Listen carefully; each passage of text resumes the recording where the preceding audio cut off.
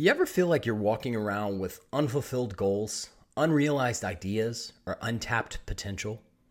I did for a long time, but recently I started writing my first novel after years of putting it off.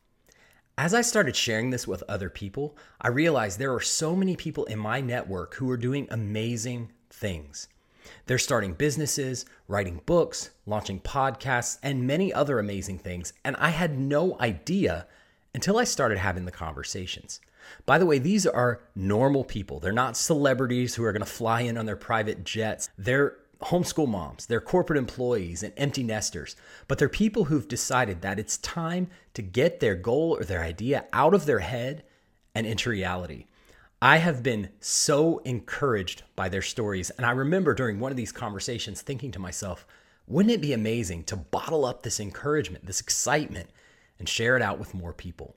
And that's what the Yet podcast is all about. So I have three main goals for this podcast. Number one, I want to encourage the me that I used to be. For years of my adult life, I sat on the sidelines thinking I could never write my book. I could never do my podcast. I could never chase the goal or the dream or the idea that I had. There are more people out there who have an idea, a thing that they want to do, but for whatever reason, they haven't started it yet.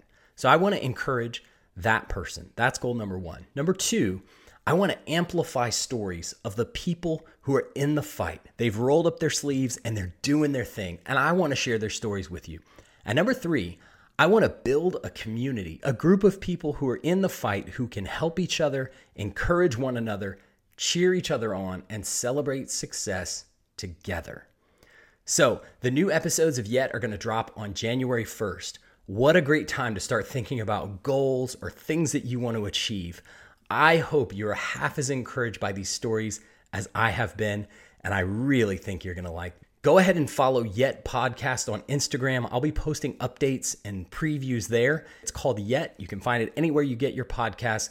I am so looking forward to sharing these stories with you. Thanks.